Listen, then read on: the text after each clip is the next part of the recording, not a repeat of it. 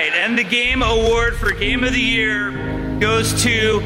Morality is entirely subordinate to the interests of class war, and everything is moral that is necessary for the annihilation of the old exploiting social order and for uniting the proletariat. Who will be Game of the Year?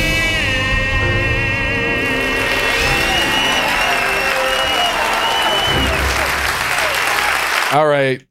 We are broadcasting to you live from a ship recently seized by Yemeni pirates. What is going on? We came over here thinking, these guys got to have games of the year. You know, that's got to be what they're thinking about. And so the games of the year that we're going to go through are actually theirs. And if you disagree with any of them, you love Israel. So... It's coming off hot right away. It's true, and people need to come to terms with the consequences of their actions. As I'm sure we will when anyone important listens to this show. I can't be held responsible for anything that I've said on a podcast that's against the law, I think. Listen, officials of all kinds, you need to understand that when you begin podcasting, you enter sort of a fugue. This is a well-documented phenomenon, and what happens, you're not legally liable, really, for it. Anything could come out. You're in touch with ancient sort of spirits and demons, the ones that run the state of Israel. Basically, you have a plausible justification for insanity just by virtue of podcasting at all. Yeah, totally. Right. So I want to start us off with a major upset. I've been getting a lot of letters. I've been to my P.O. box. I've been getting telegrams, a few of those gay birds that come with letters. I hate those. And everyone is saying, how about that Baldur's Gate 3? They're all saying it. And I was a bit like, well, I don't know about all that. And then they showed me pictures of Karlach, and I was like, okay, well, you know, we can have a conversation. Mm-hmm. I don't want to be closed-minded. I'm open to debate. And until recently, that was going to be one of my big picks, because it's such a fucking well-made game in so many ways. It really, really knocks it out of the park. Except one, and we're going to talk about honorable mentions and games that didn't quite make our top 3 behind the paywall. Plug. So I can get into this more, but I'll just say that I did not find, and I've not finished Act 3, to be fair. This game is so long. So if everything changes in the final 300-hour stretch, I'm sure somebody will let me know. But my experience so far has been that the larger narrative is really uncurious about the world it's in a way that I find really disappointing, because the small stuff is so well written. Like, interactions between characters and their kind of individual arcs, I think, are really well done. This is a good fucking game. But when you get to just kind of like, what is this thing trying to say as a text? I don't know. I think they forgot about that bit, and I think that happens in fantasy a lot, where they don't think that's something they need to do. And I think that Baldur's Gate has suffered a little bit. Again, I still think it's great, but it's suffered a bit because I've been reading Dungeon Mishi, or Delicious in Dungeon, for the gaijins out there. And that's a manga that's really, it's a D&D type setting, and it's really curious about the world it's in. Have you read this by any chance? Or I have not, no. Going to heaven. Yeah, no, don't engage with anime, obviously. There's little things like, so the setting is that like a dungeon has appeared under like the big city or whatever, and supposedly made by a mad sorcerer, and so adventurers go down into this dungeon to try to stop him, basically, and the whole like economy has sprung up around this type of thing. And something interesting in it is clerics are basically bandits who, because they have like resurrection magic, so they just kind of prowl around looking for people who've gotten killed in the dungeon, and then sometimes just robbing them while they're dead, and often rezzing them and then demanding payment. Mm-hmm. And I just think a little touch like that is so good at actually not just taking every fantasy trope as a given and saying, what would actually happen if there was like an economy in this world, you know? And I think the more of that I read, the more Baldur's Gate just felt like, this is bread and butter D&D in a way that I think some people might think I'm being unfair about, but when everything else is so good, nah, you can't drop the ball like that. That's my hot take. Have you played a lot of Baldur's Gate 3? No, I haven't. I've watched several other people play it. And I think, based off of what you said, that, to be a master of small worlds is one thing, but to fail to seek out your own ambition is an entirely other thing, which, that makes sense to me. Yeah. They try to touch on like racism and stuff in ways that aren't like terrible, but Skittles knocking stuff over in the background.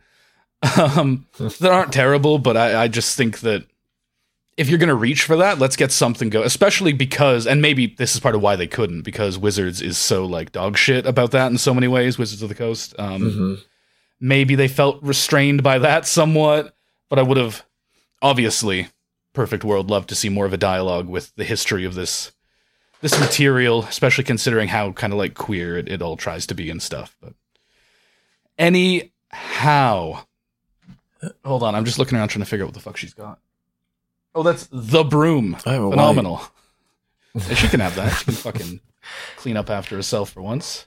I can drop my own personal AAA hot take. Yeah, let's have it, man. Which is that the AAA game that I played the most this past year was definitely Legend of Zelda: Tears of the Kingdom. Nice. And you could also, I don't think I have it on my long list, but it belongs on there. Like, it's very well made. It does exactly what it's trying to do, expanding on the original. However, there's something about the pared down version of this game, which is just Breath of the Wild, that I might like more. And I'm not I openly admit that I don't have the attention span for a lot of the like engineering 101 activity of Tears of the Kingdom, which just kind of feels like homework and not the good kind of homework to me. And constantly find myself trying to figure out ways to just kind of rig around what the game is trying to get me to do, which, to the game's credit, is part of the whole thing. That's something that they did in Breath of the Wild, and that it's I think a central mechanic that they chose to expand on in the sequel, because it just like it was a clear direction to go in. But so I guess as I'm thinking about it in terms of personal preference, the way that Breath of the Wild, especially in the beginning, required the difficulty in mobility to start, and the limitations, very simple and easy to overcome, but like interesting kind of survival adapting that you had to do in the various environments in that game, made my favorite part of those games, which is filling in the map, so fun. And that it's been fun on Tears of the Kingdom as well. But I find myself bumping into all of this, like, oh, look, it's a collection of objects that it wants me to put together and sit here and put together into a vehicle or whatever. And like, I'm just going to try and climb the highest thing I can climb and jump as far as I can go and hope that I land in the place that I want to go. Yeah. And that's the thing that I find the most interesting about the open world Zelda titles. So I guess if I'm really thinking about it, what has kept Tears of the Kingdom off of my list is that I find the charms of the original, what I liked about the original is not necessarily the focus of the sequel, which they scaled up by adding an underworld and an overworld. They did improve on some things. The dungeons are better, and more inventive and creative. They told a good story, but no unlimited bombs. Why did you get rid of unlimited bombs? That's the only question. That's my real question.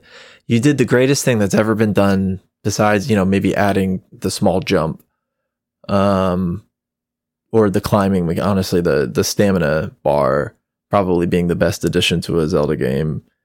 besides unlimited bombs, and then you took it away from me, and now I'm walking around and I'm going around in caves trying to find bomb flowers, and I'm like, what are we doing? Have we as a society fallen so far? Yeah, too many menus, too much menuing, and I play RPGs, I menu all the time, but it's too much breaking up the sort of fluid action, which for me, again, in those games is a lot of running away. Combat as a last resort, no, instead I'm sitting here, attaching things to arrows and like going through a million menus, and maybe that's just not for me. Yeah, I didn't end up playing it because I felt kind of similarly, where it's like I feel like a lot of people could have a lot of fun with this. I kind of just want to replay Breath of the Wild. Like if I had more time, there's a simplicity to it that it doesn't look like I would find in Tears of the Kingdom. And I just want to kind of like cruise around and be like depressed on a mountain, That's what's up. Yeah, they reduced the Nietzschean quality. God, I hate when they do that. Nintendo of the original game. No respect for mountains. Zero. No romantic sense of the world. God. Excellent. All right. Well, we have condemned. We might have said we like these games, but actually, this is a total condemnation, and we hope that the people who made them all perish. We've condemned some popular games. Thus establishing our street cred for the Yemeni pirates. We want them to take us seriously as critics. So, folks, ladies and germs, the first game of 2023, don't look at when this episode was uploaded. Fucking stop looking at that right now, okay? It's gotta be Resident Evil 4 Remake. Hang in there, Ashley. I'm coming for you. When day breaks, you two will join our covenant to share in my holy blessing. It is, let me tell you, it's good. A lot of people, obviously we did a whole episode on this bad boy, so I won't talk about it too long. But I think the more time I've had sitting with it, the more I'm just really excited that Resident Evil is so fucking good these days. Like, whenever I hear something's coming, and I am a negative Nancy about fucking remakes. Most remakes are totally unnecessary. Obviously, there's the remake of the first The Last of Us was already nuts, but then they're remaking the second one that came out like a few years ago, and the remake looks identical. I don't know if you've seen those screenshots, but they're like 10% darker, and that's what changed. Like they thought maybe they could pull that off. I don't think anything is different. Nor should it be, because Last of Us 2 looks incredible. Like, yeah, make a new game, dog. I mean, based on what I know about the working conditions at Naughty Dog, maybe don't, actually. But Resident Evil 4, I thought, was a really good... I think it's the best way you could remake a game like Resident Evil 4 that's so, like, beloved, is to not worry too much about aping everything about the original, is to give it its own personality. And I think most of the things it did differently, it did better. I just think it's great. I think there needs to be a place. I feel like it fell away in culture a little bit, and this is also kind of when Resident Evil got kind of shittier, is when they turned away from that very like 2000s kind of new metal, corny horrorcore kind of bullshit. And Leon just saying his stupid fucking one-liners, shooting, I forget his name, the priest guy in the face in the middle of one of his dumb speeches. Just tremendous stuff. Let's go. We need this in general. It's so fucking fun.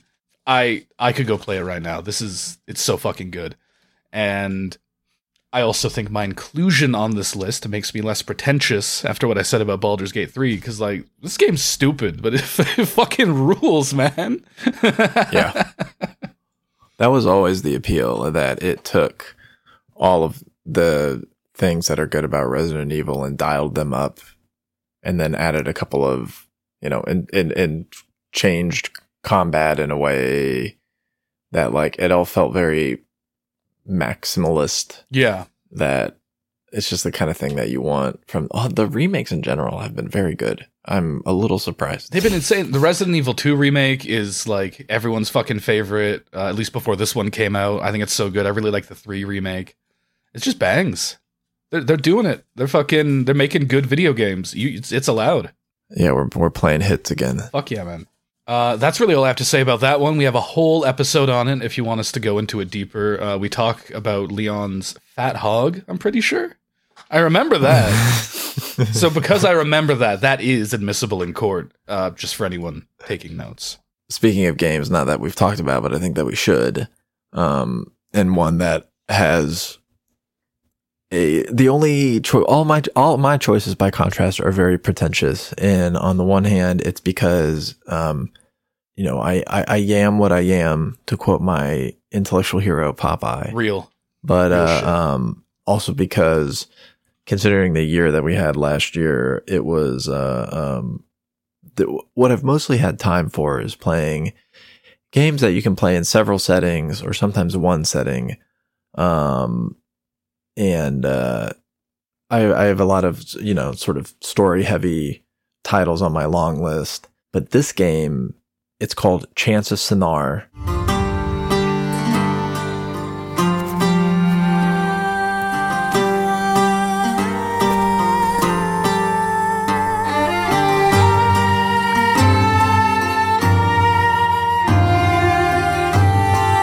It's an indie title that I've seen covered in a few places, and one that has, I think, a little bit of people talking about it, but it's not a big game by any means.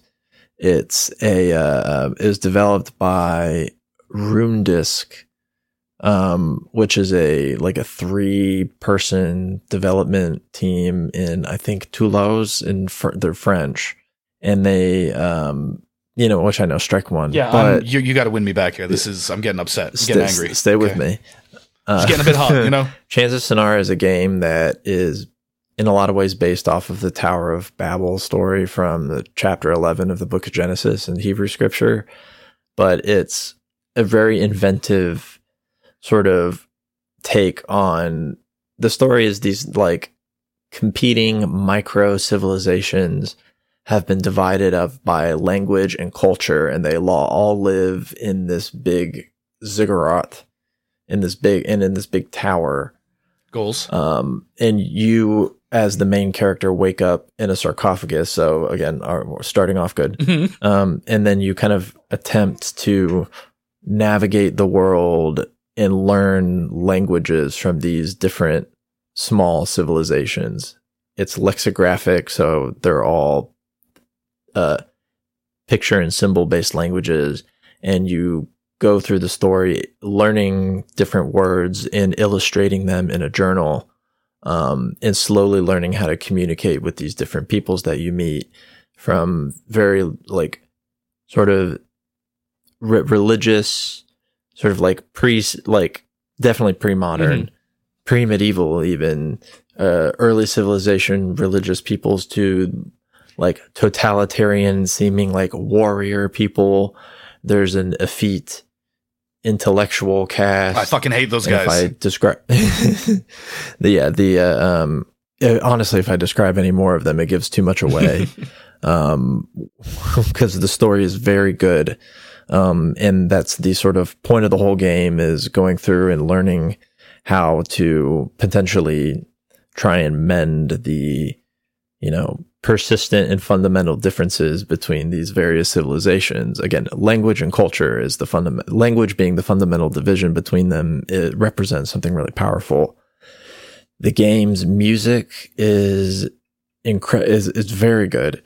It has this sort of cell shaded, very modernist, aesthetic that I'm fucking obsessed with. It is addictive, but it's very quiet, and it's very it has this sort of puzzles of language, and also has other little puzzles. There is people who the real fans of this podcast will know how not fond of sneaking around in a video game I am. I get very bored very quickly. Real gabbers. It's not the game's fault. Yeah. Yeah, the real gabbers know. The professional managerial class of AGAB Nation. The AGAB Nation bourgeois. That's right. No, they and even then, like this, it's a really well made game with a really good story. It looks beautiful and it sounds beautiful. It's definitely the most polished and like self-realized independent title I played last year. I really recommend it to anybody, but especially people who like indie games that are. It is story heavy, but you're not sitting around like anytime you're in a new area, you start out not being able to read the dialogue. You have to learn, and people speak in these like the languages have different syntax too. So that's so sick. It's all like they pluralize words differently, so you have to learn the construction of the language as well as the vocabulary. It's simple. It's not an extremely long game, but like, you know, being in that world it's a very anxious world too. And there's a lot that needs to be done to make it better. Yeah. And it's a really it's a very good game. I really recommend it. I so recommend it that I think we should talk about it on this program and in some sort of extended capacity, because it reminds me in terms of the way that it thinks through culture and language, reminds me of the Forgotten City. In a lot of it, like it sort of feels from the same kind of conversation. I've heard accusations. The baby woke up, so she's getting kidnapped. All right, steal her. No. Hi. Oh, you're happy. Of course she's happy. She knows it's time for gamers. It's the gamer time. That's right. This is a certified gamer baby. A certified gamer baby. That's right. In this house, unfortunately, that is true. She is. Anyways, yeah. Chance of Snar. I've seen people describe it as a Duolingo simulator, which is shut the fuck up. That's. I'll kill that owl. I don't care. I will hunt the owl. Fuck that owl. We don't allow any kind of bird creatures on the pod. I'll take care of the Duolingo owl in defense of Chance of Snar, which is so rich and complex and interesting and non-transactional and has beautiful design. And yeah, it comes with my highest. I cannot say that about the 3 titles that I've decided to focus on for my 3 favorites, but this one by far comes with the highest recommendation. I think everyone should play it. Hell yeah. I love that we're introducing the idea that the order of the games does not necessarily mean we think you should play them more than previous ones. No, in the case of the other 2 that I've brought, no, I don't recommend in some cases anybody play them, but more on that. That's right. You came here for our nasty more on little that later. opinions. That doesn't mean that you have to expose yourself to video games at all. Actually, ideally, do not play any video games. Yeah, no, exactly. Learn a trade. Learn a trade. Go outside. Yeah, make something with your hands. Honestly, I feel bad because I think that my list this year is going to be one of my less AGAB-y lists, because I think we do prefer interesting, smaller games a lot of the time. And yeah, especially the second half of last year for me, I was just so fucking busy that when I sat down to play video games, it was mostly like dumb shit or like multiplayer games. So I've got a huge growing wish list full of games like Chance of Snar. And at some point, I'll feel like I can use like my brain today for something fun and play them. But one game I immediately played because holy shit, Blasphemous 2.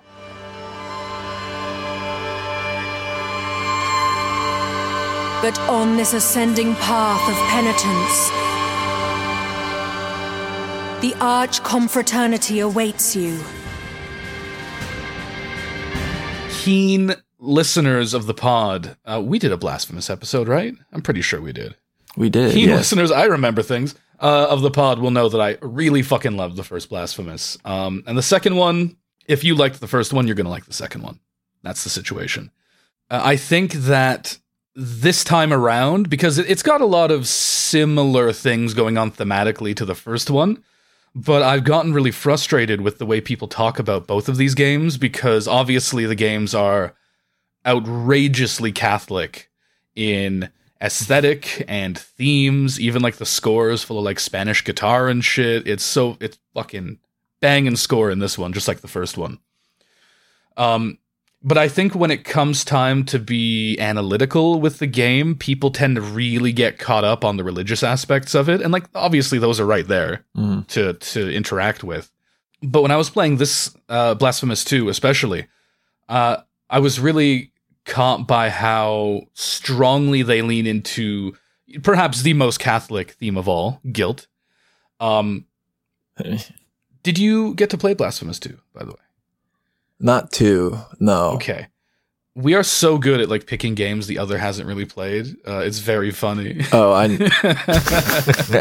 don't think you've played either of the other 2 that I've brought. Excellent. I think we've both played my number 1.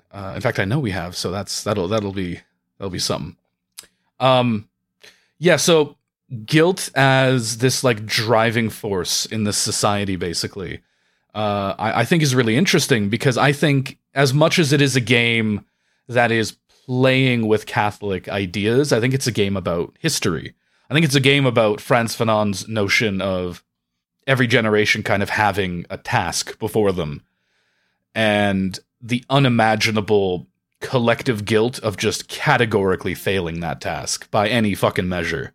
To me, that's what the world of Blasphemous 2 is dealing with. And most of the people you interact with are involved in this process of penitence, this process of trying to alleviate that guilt. And at the top of the tower, the last boss is the first penitent who, if I'm honest, I'm not 100% sure what his plan is.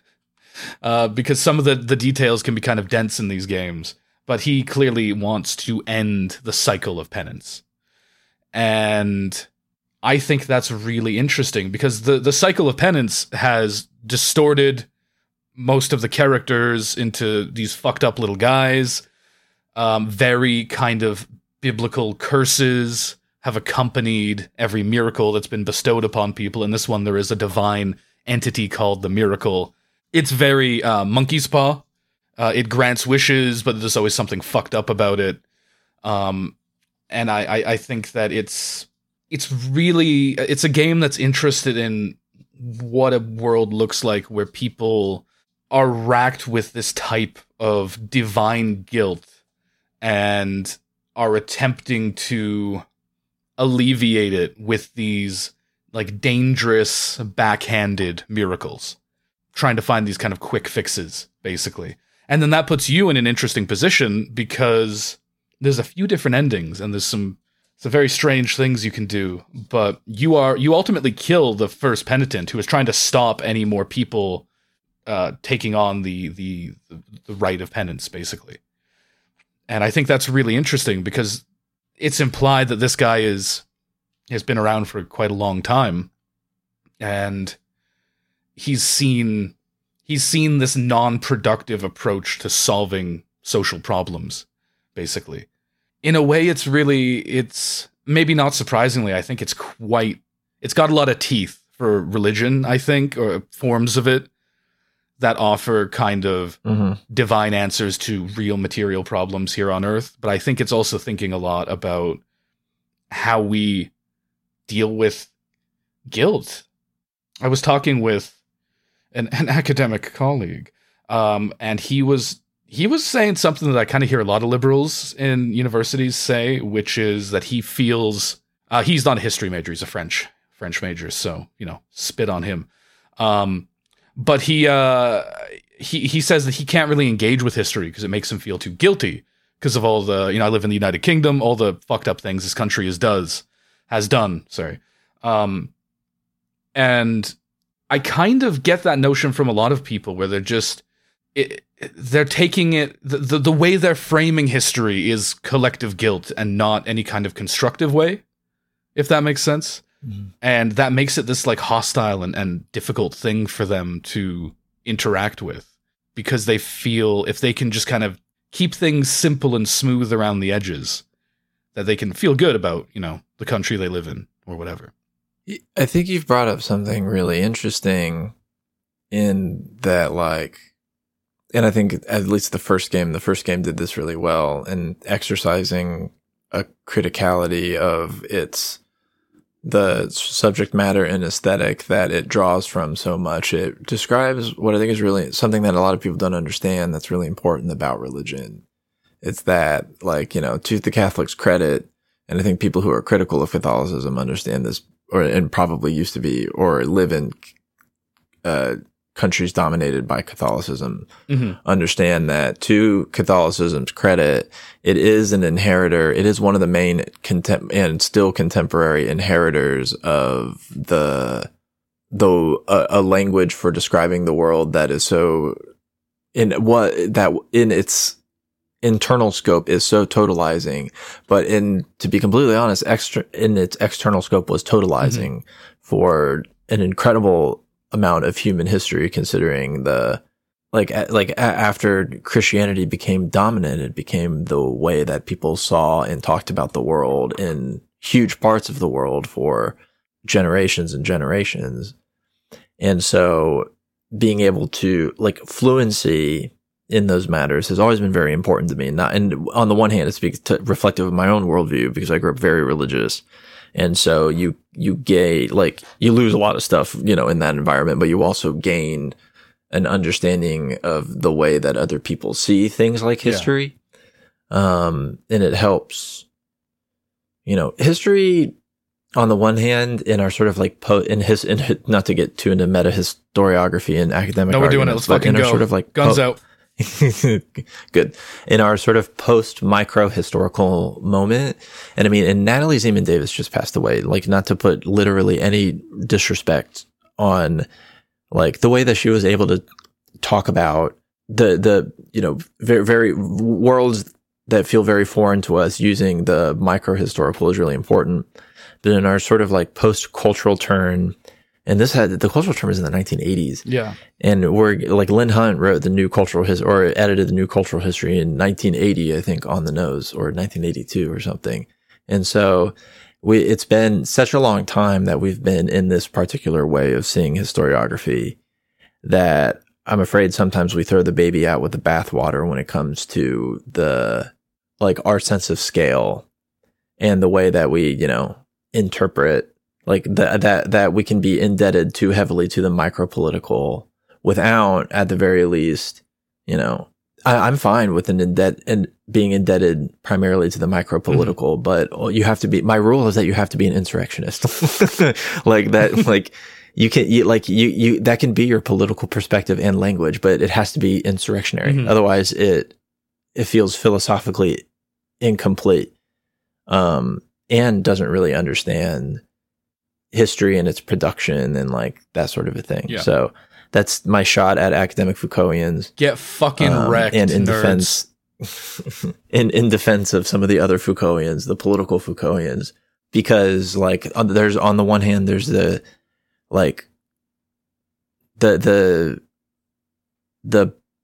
proliferation of the microhistorical is like an understanding of human subjects, and that I find really interesting. But on the other hand, it is also a sometimes justification for exercises in academic tedium that keep, history as this sort of discrete, like, subject fundamental to the internal logics of the academy, rather than, something that shapes the way that humans see the world. It just becomes this kind of like exercise and then like collegiate thing, rather than like, God,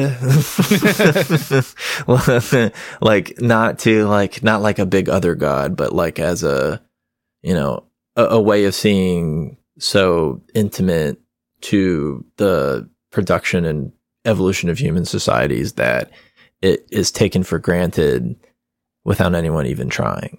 So I don't know. Yeah, again, I just made 5 people in academic history very angry. That's right. And to the 5 of you, subscribe to the Patreon.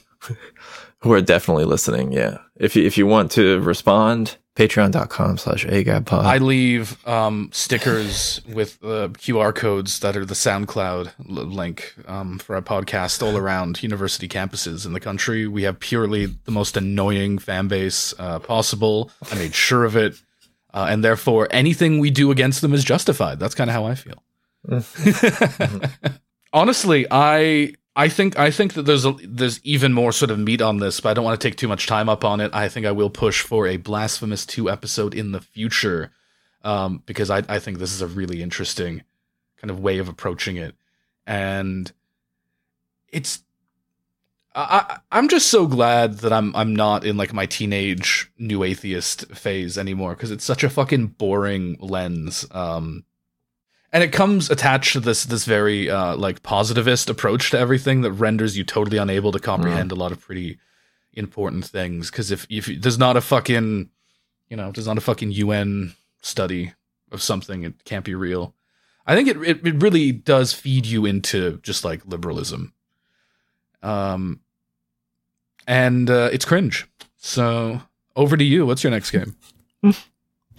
Okay. After rambling on about a game I haven't played. That's all right. My second choice is a game called Grand Poo World 3. Uh-huh. Go, go, Kaizo Rangers! Go, go, Kaizo Rangers! Go, go, Kaizo Rangers!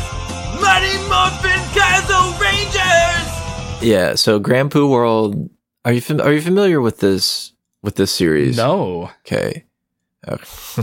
Okay, so good. The background on it is like, okay, so it's the third game in the title. The Grand Poo World is a series of Kaizo Super Mario ROM hacks. Fuck yes. They were developed all by the same, a well-known Mario guy.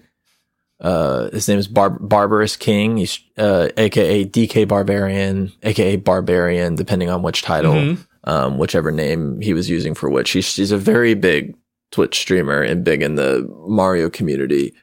He just had a baby, 2 babies actually. They had twins. There are some who call him the gentleman's Luigi.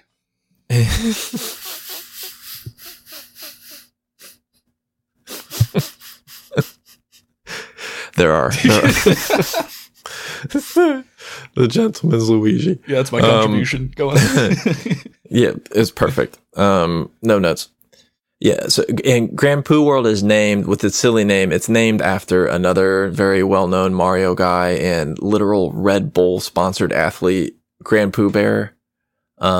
These games are big in speedrunning communities, and they have been featured at the big Games Done quick marathons, one of which is going on right now, actually.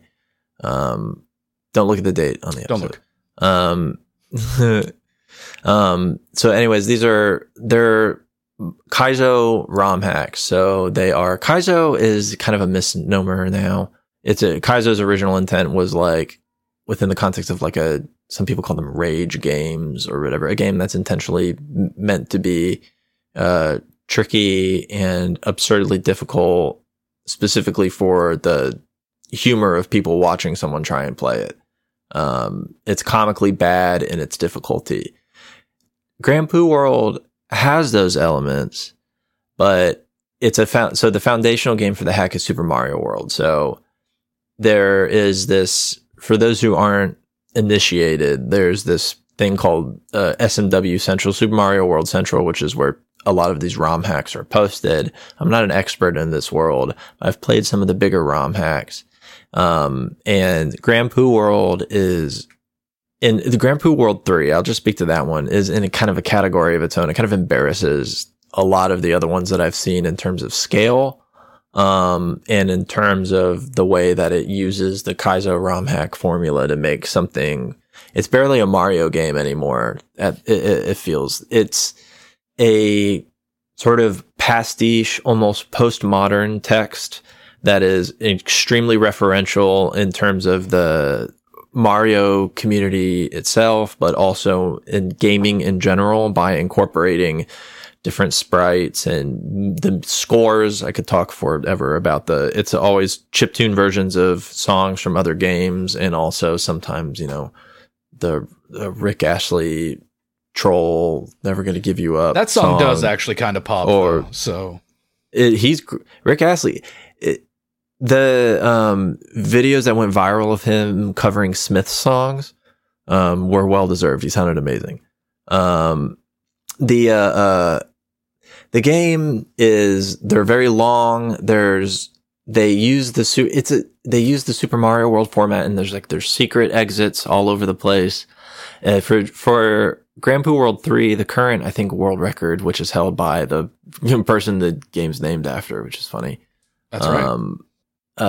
Is about an hour. This is the all exits speedrun, is about an hour and 20 something minutes or whatever. So it's a long game.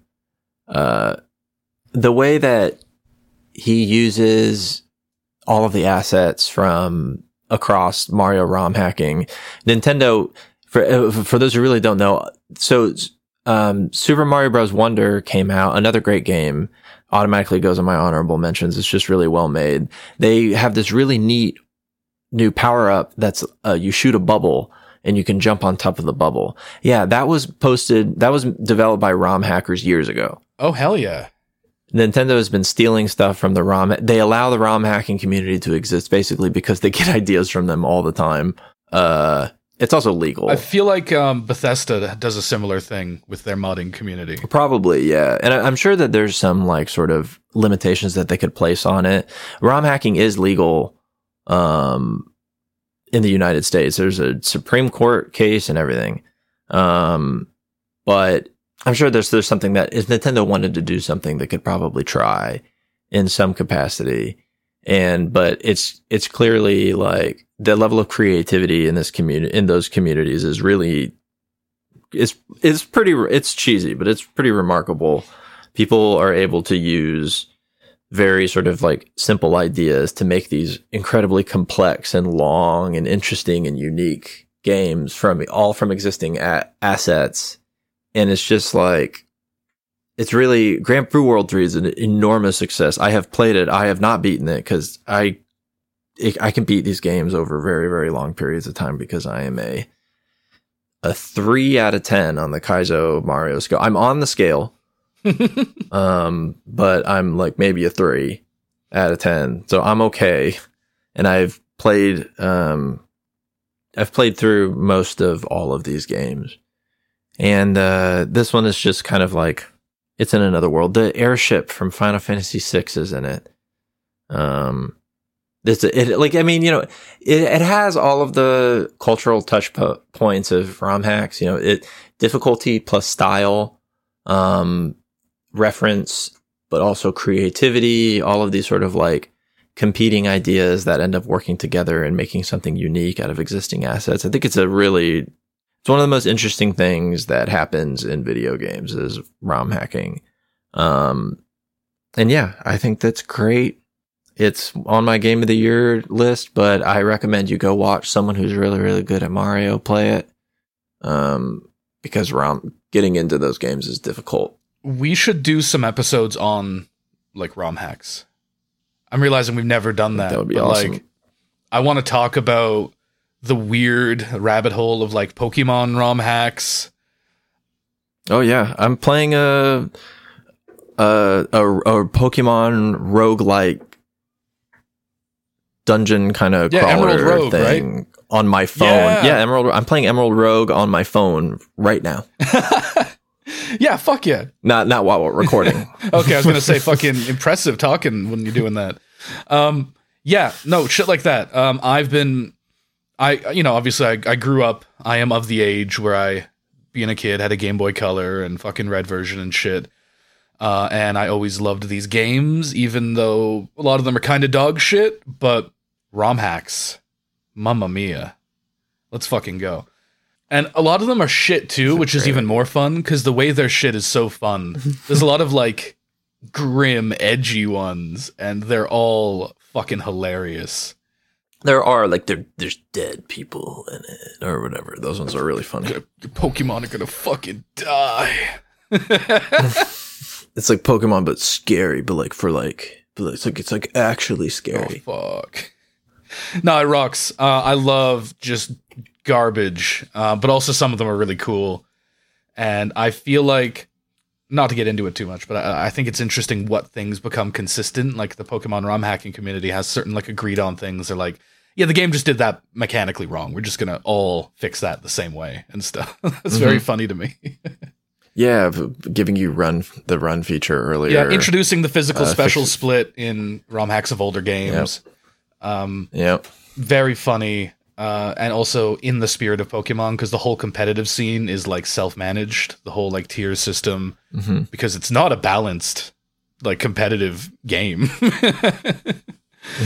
So that's very fun. Yeah, we should do that. We should absolutely do that.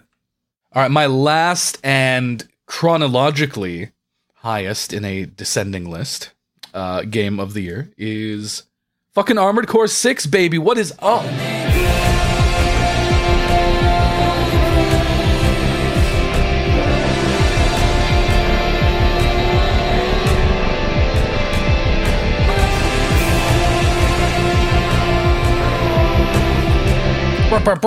We have an episode on this that we actually recorded before, but will be released after, because obviously we were trying to get out to international waters in time. It's a whole scheduling thing. And as we discussed prior, Fugue State, no idea what I said. So if I reiterate any points that you then hear me say again on the next episode, I sincerely apologize. I'm kind of I don't know if I said on the pod either, but I'm recovering from like fucked up vaccines. I'm a wild animal right now. We've edited out so many untoward comments about Albanians already. I get like that, it just comes out of me. I don't know if I've said this on the pod, but I used to work with a Greek guy who hated Albanians so much, and I think about him way too much. I love the old, you're in the United States. I finally live in the part of the country to where there are white people with European identity, legitimate European identities, because they're from immigrant families or whatever, and they all are very racist towards a very specific group, and it's one of my favorite things. Yeah, that's what it's like. About white people. In like Central fucking Europe and shit, it really gets like that. Serbs. Serbs. But yeah, this Greek guy I worked with here in England was talking about how much he hated Albanians for going to Greece and taking all the jobs. And I was like, you're not from here. And neither am I, in fact. What the fuck are we talking about right now, dog? Yeah, why are we talking about this? I love that guy. He was like 5 feet tall, too. He fucking ruled. He loved Jedi mind tricks. Oh, awesome. All right, Armored Core 6. This game, I'm so in love with this fucking game. I've got a reasonable history with the Armored Core series. I haven't played like the really, really old ones, but I've played like 4 and 4 Answer and stuff. And this game definitely, you can feel the influence of other From games on it. Like some YouTubers early on were like, it's like Dark Souls. Like, no, it's not. Except it has the fucking Sekiro stagger mechanic, which is so weird. And I kind of didn't like it at first because it limits your builds a bit. Yeah. Because you need to break their poise and then you can do like a burst of damage. So you need a tool that does that and a tool that does that. And I thought that was kind of limiting. But I kind of like limitations in games. I think that a healthy amount of limitation just poses interesting challenges. So it's not the end of the world for them to introduce this mechanic that does this thing. And I did really warm up to it, especially as they buffed guns that were not the Zimmerman shotgun a little while after it came out, because that shit was fucking absurd. But it, like a lot of Armored Core games, really is exploring in really hammy, heavy-handed ways kind of this like space capitalist dystopia. You are generally a cynical merc who is working for corporations who, you might be fighting against them in the next mission, and something really interesting unfolds in subsequent playthroughs, because it's one of those games. It's one of those One of those games where you can't just beat it once. It's kind of like a Lay's chip. I don't know how many years it's been since that was their slogan. Probably a lot. Cut that.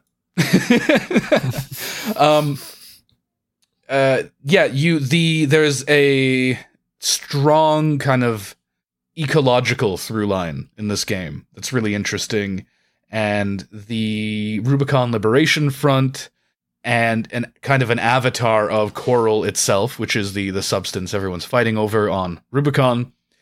They start to kind of push and pull you towards these more interesting sort of political ends as the game unfolds. And I kind of think it does a lot without ever really, it never sits you down and gives you a lecture about the economy, like kind of lesser games that try to engage with these ideas. It always feels like it's really organically just like, these are what these factions are doing, and they're acting in a way that tells you everything you need to know about what they are.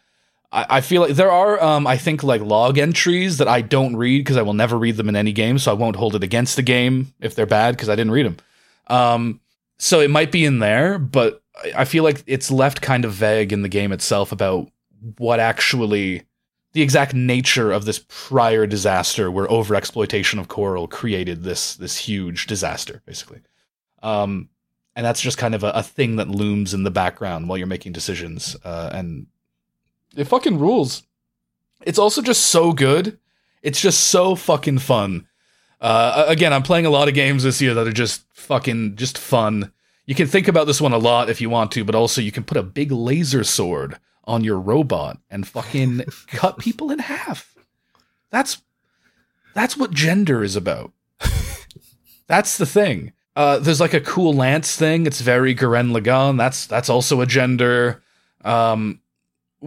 So we obviously we talked about this a bit on the episode dedicated to it, but what do you have to say about Big Armored Core 6, the big man? Well, it's actually one that you've suggested that I've played. It's great. It's kind of everything that you wanted it to be. It has a big dumb story, but as you dig into it, it is clearly articulating very interesting ideas about how, about the world that we live in, which is everything that you want from a FromSoft title. They literally all do that. It's another, it's like Dark. It's really the Dark Souls of Armored Core. It really is like that. They tell an interesting story through these sort of like peripheral elements, because at the center of it all, you can grab a big giant gun and shoot it. And yeah, big robot go boom is it's very fun.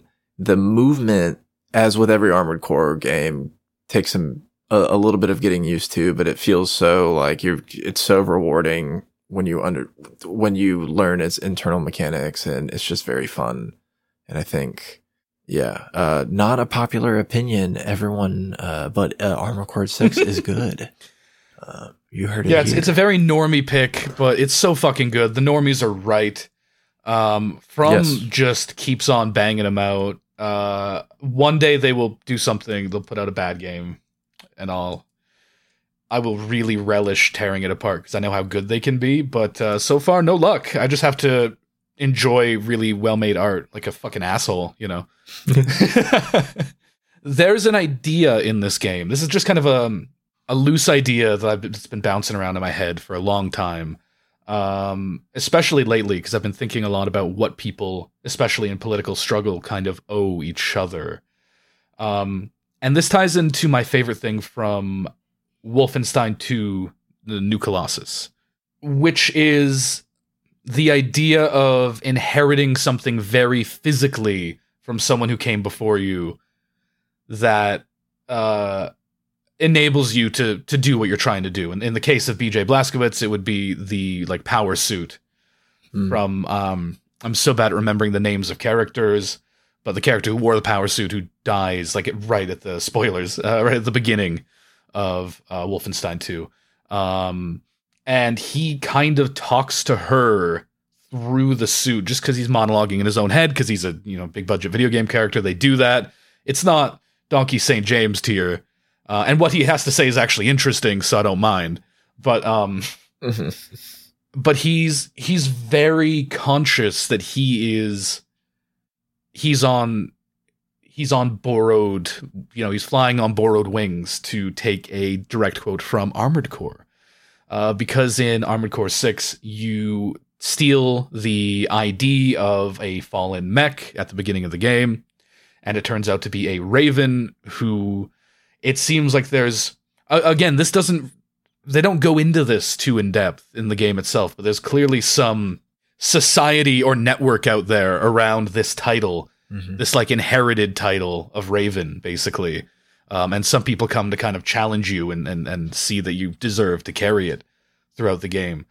And I think that it carries with it that same, less obviously emotionally connected to the plot itself, but I think it carries with it the same notion of kind of, you inherently owe a debt because these things were left for you or granted to you that you are using to try to fulfill some kind of political end, I suppose. Damn. Yeah. I mean, yeah, I agree. I just think I agree. Nice. There's that language of the world that is just that's just working. They have this internal understanding of what they're doing in a way that I find very good. Yeah. I feel like it's kind of where I'm coming at this game thematically right now is not so unlike Blasphemous 2. It's just, this is an idea I'm increasingly seeing in so many texts, and I think that it is something that people in general are thinking about on some level a lot right now. And I can't imagine why. So, to not at all contrast that very good and well-liked game, my final entry for my game of the year is perhaps controversial for some, but hear me out. It's a game called Only Up.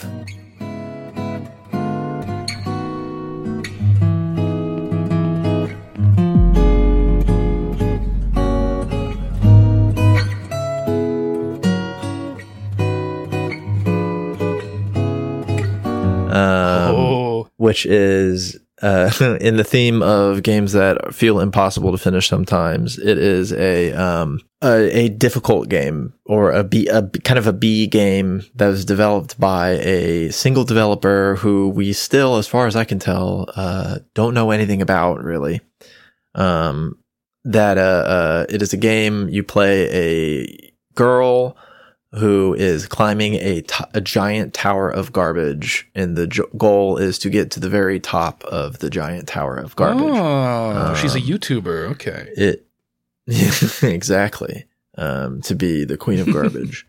It is this sort of game-long ascension that went very, very viral over the summer, where everyone was playing it and getting incredibly mad because when you fall sometimes the entire way to the bottom. Wow. Millennials can't deal with consequences for their actions, No, because of the lattes. Specifically because of the lattes. Yeah. Our shared entitlement via beverages, little treats. Only Up was like, I don't think by any measure of, I don't even want to go down that road because I don't care how people measure games being good or not. What I do care about is an interesting articulation of culture, or culture's articulation of some social problem or some sort of internal commentary that conveys something interesting or eludes, popular understanding of what a game is supposed to be. Only Up is in a lot of ways the inheritor to, or like sort of a marked evolution on the, terrible, very challenging game that was Getting Over It. I am something of a Getting Over It apologist, and not in that like it's not actually difficult, or, you know, it's not actually trying to upset you or make you angry. It's definitely trying to do all of those things. It's your punishment for being a gamer. But but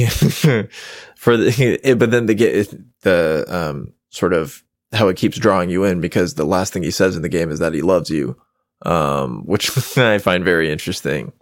But it has this like principle that requires us to consider the ways that ambition in these sort of contexts can be obliterating. I think Bennett Foddy described, I was rereading the full monologue. There's a transcript of the full monologue of Getting Over It online, which I think is really the fact that you can transcribe entire monologues and understand kind of where the game is coming from, which there's also a monologue in Only Up, albeit that is much less coherent. He refers to B games as rough assemblages of found objects. And if anyone listening is familiar with my non-video game related work, or sometimes video game related work, that's something I'm very interested in, are rough assemblages of found objects, almost exactly as such. In a video that I made a while back that features a much more popular and better YouTube person called Kay and Skittles, I talked about Katamari Damacy as this, as a like cosmic utterances of the accumulation of modernity, a la Benjamin, in this, like, we live in this history is a disaster and a large accumulation of garbage, and that there's something to be had by peeking through the giant pile of garbage and finding and constructing assemblages of found objects in an attempt to sort of, you know, politicize and weaponize history unto good ends, basically. And I think the sort of psychic reverberations of this idea are present in weird B games like Only Up or like Getting Over It, because they don't reduce difficulty in the game to the register of virtue. It's not about, like, their difficulty is the thing that everyone talks about, but they're not really about that. They're about this kind of almost like unconscious articulation of modernity, or contemporaneity, whatever period we're in, that I think is like more evident than any sort of polished, like, produced thing.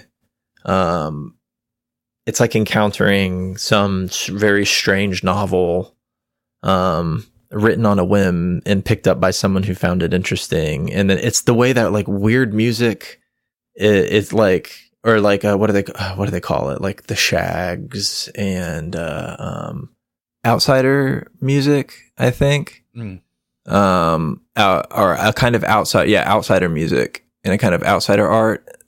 Daniel Johnston is another big sort of like outsider musician that people reference. It feels like outsider art to me because of its, like, quote unquote lack of sophistication and thus reliance on, like, assemblage and expression, and like I don't find that to be limiting in its subjectivity. I find it to be enlightening and challenging. And again, difficulty is not seen as this kind of like virtuous thing of overcoming, although you do get literally, like in Getting Over It, you literally get over it. But part of that getting over it is this sort of like recognition of our most self-destructive tendencies as just like people, to call it obliterative, to be annoying. But like that there's this tendency in behavior that I think we understandably socially try and sort of suppress, you know, drives in the Freudian sense, but, you know, it doesn't have to be the Freudian sense. That just in general, like, we are always socializing ourselves and being socialized, and so we try and repress this kind of like, you know, almost manic. So there's it just made me think of it, actually. I got to interview him twice. Jason Babak Mohageg wrote books about mania and this idea that like the language of compulsion has the capacity. They're called Omnicide and Omnicide 2, by the way. They're very good books. They have there's this sort of like interesting cosmic language in our tendency toward these sort of like kinds of madness. And I think, these games are definitely a kind of madness, but in the most like interesting and telling way. If getting over it is very like, it has this, it approaches this from kind of from like the perspective of analytic philosophy, but you also play Diogenes, or like an imagination, like the guy in the pot is supposed to be an imagination of Diogenes. Only Up is like this weird, ambitious thing, a flash in the pan kind of cultural moment that managed to find its way into people's screens. I found it very interesting. I don't necessarily recommend that anyone play it. In fact, it's been delisted off of Steam, so I don't know if you can, but there are a million terrible clones.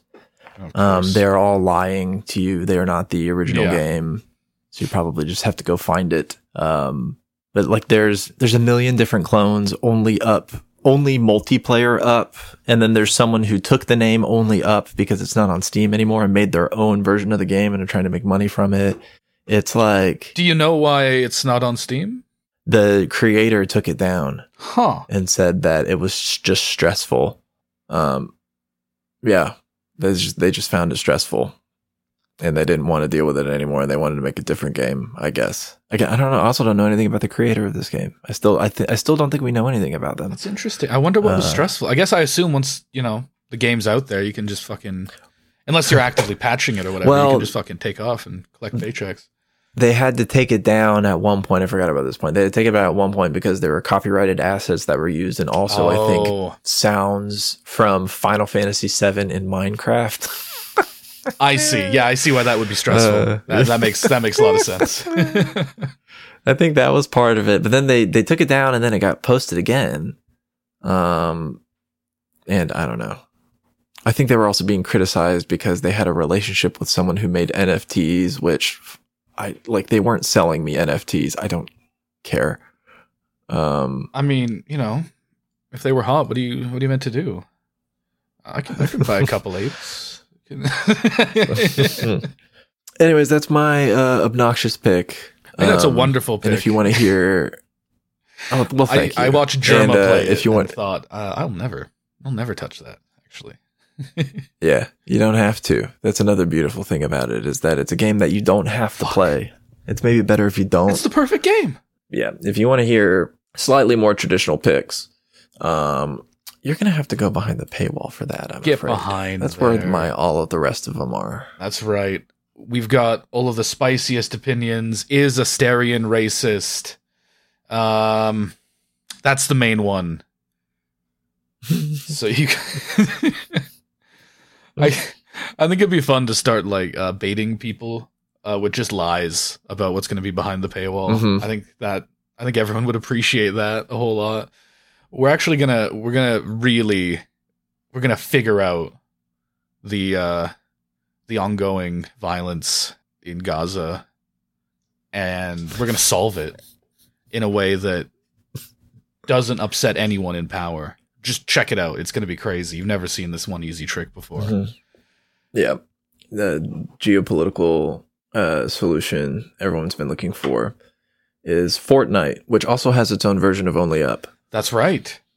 That has more I forgot to mention that part. It has more players than the original game did. Now everyone's just playing it in Fortnite. I wish I didn't know that one. I'll be honest with you. Yeah, I don't pick and choose. I just share the info. This is the news. I'm a journalist. True. This is what we do is journalism on this podcast, and you just saw that in action. So you're welcome. Mm-hmm. We're just like. Actually, never mind. All right, we're going behind the paywall. You can find my stuff. There's going to be a big fat Linktree link with all my stuff, and my Twitter's on there. It's K and Skittles on YouTube as well. How about you, Kyle? Labor Kyle on stuff. YouTube, I'll be up again there in the future eventually. I promise. You just Google him. Bing this boy. It'd be fun. Bing, yeah, Yahoo. Yahoo search. only, actually. All right, we're going behind the paywall. Goodbye.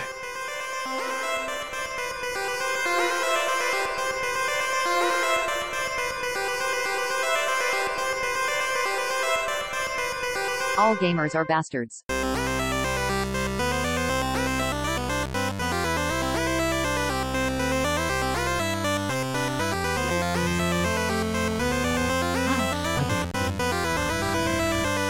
Ravioli. Mamma mia. Nighty. Spaghetti. Ravioli. Mamma mia.